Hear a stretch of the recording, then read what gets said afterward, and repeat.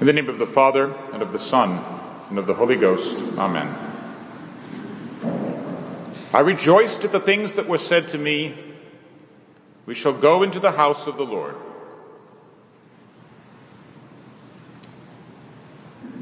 Today is one of two occasions during the church year when the sacred ministers wear rose vestments, symbol of joy. In both instances, this is done in the middle of the two great penitential seasons of the year, Advent and Lent. The purpose of these two Sundays is not to cheer us up as though penance had made us sour and melancholic. The Church reminds us rather that penance, when it is practiced for the love of God, should bring us joy. The gospel chosen for this Sunday since time immemorial is the feeding of the 5,000, the great miracle which took place in the second year of our Lord's ministry. It is in fact the only miracle, besides the resurrection, that is recorded by all four evangelists. For most of our Lord's miracles, we look to one or more gospels, but not all four bearing witness at the same time to this great event.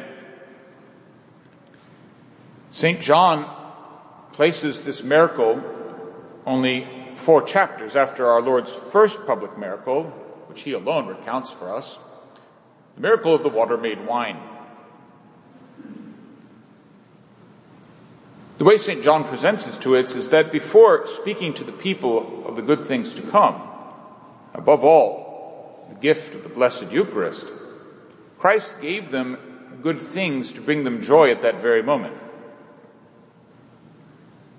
If Holy Mother Church wills that this gospel should be read year after year on this Sunday, it is above all to remind us that Christ has given us the good gift of himself from now until the end of the age by his real presence in the blessed sacrament of the altar, so that far beyond the figures of the Old Testament, we may truly call this place the house of the Lord.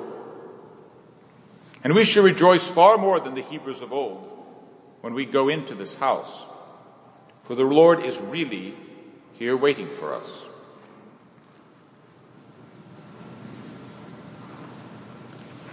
Chesterton said, "There is only one unanswerable argument against Christianity: Christians."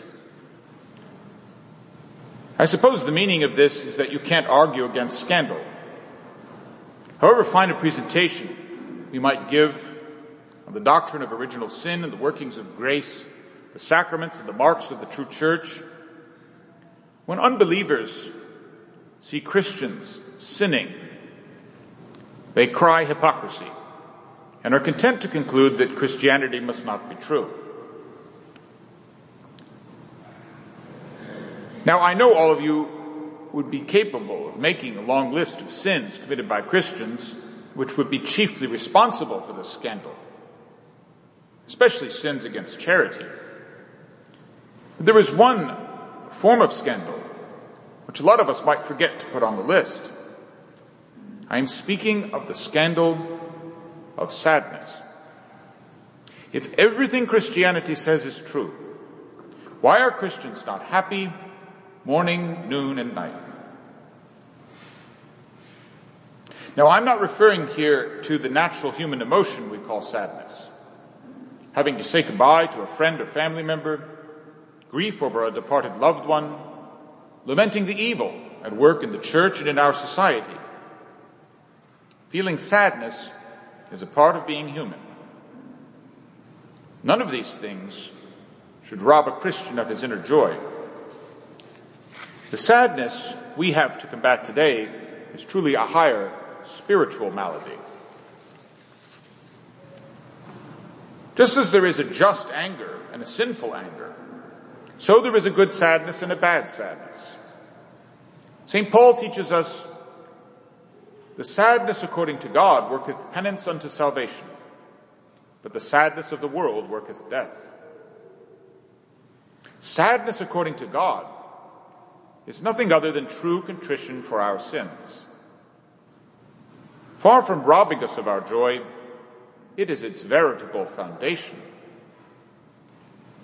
As for the sadness of the world, it may well be equated with the deadly sin of sloth. But there is some merit in employing the word sadness. The ancient desert fathers, in reckoning what would become known as the 7 deadly sins, distinguished sadness from laziness. Thus sadness could be called, with some rhetorical effect, the 8th deadly sin, the deadliest of all, though pride is the most devilish. For to have spiritual sadness, to throw in the towel and be conquered by discouragement and despair when you look afar off to your eternal crown and consider the fight that lies ahead in order to obtain it, this is the one irreparable tragedy.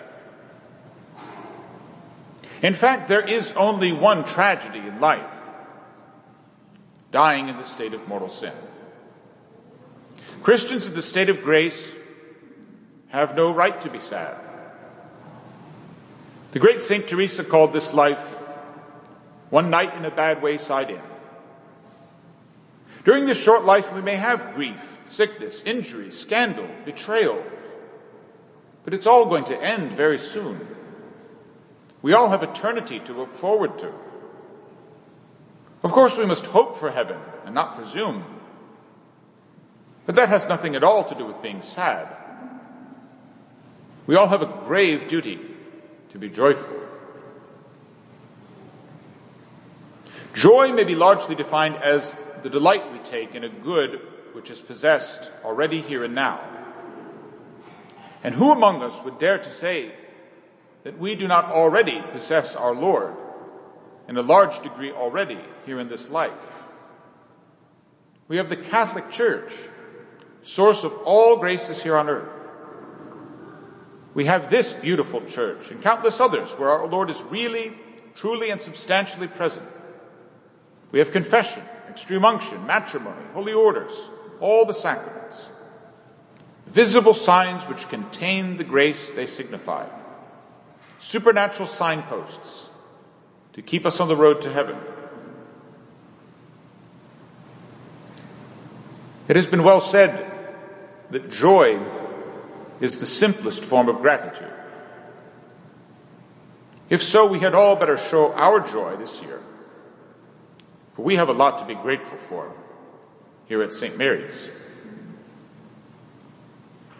20 years ago, your preacher was still discerning his vocation. A local boy was the Bishop of La Crosse, and few people supposed that he would soon be a cardinal for the Holy Roman Church. A young German Monsignor, member of an even younger religious community, had only recently found himself in a new world called Wisconsin. And he smiled wryly when he passed by cemeteries and remarked just how many tombstones bore the name of Schmitz. The statue of the Blessed Virgin Mary, which had lain in obscurity in Germany for over 500 years, was about to be welcomed to a new home. On May 31st, we will celebrate 20 years of memories, families founded, friendships formed, 20 years of sacraments, 20 years of graces flowing from masses, baptisms, confirmations, marriages, 20 years of conversions, countless souls won to the Catholic faith by the splendor of truth, 20 years of vocations, souls who have discerned God's will through hours of prayer within these hallowed walls. So many people contributed to making this holy inspiration a reality. Priest and prelate, layman, architect, all played their part.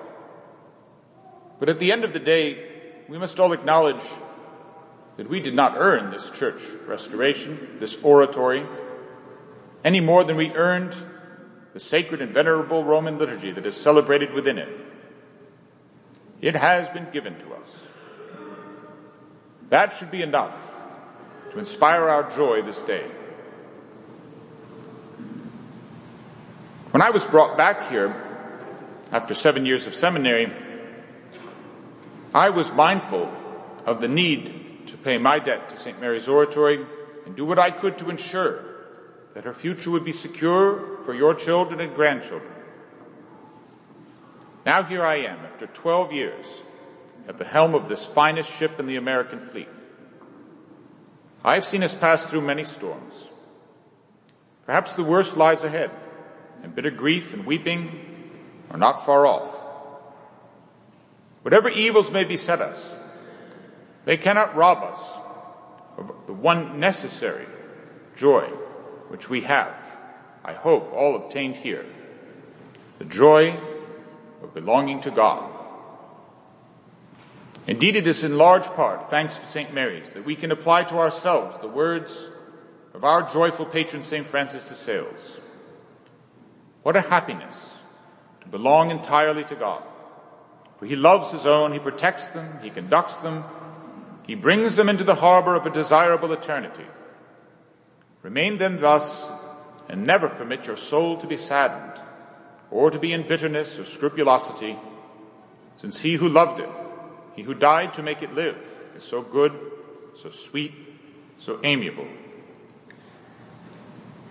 Yes, my children, abide in joy. Set your heart on the victory that is close at hand, when you will close your eyes for the last time on this vale of tears, and open them again only to exclaim, I rejoiced at the things that were said to me. We shall go into the house of the Lord. Amen.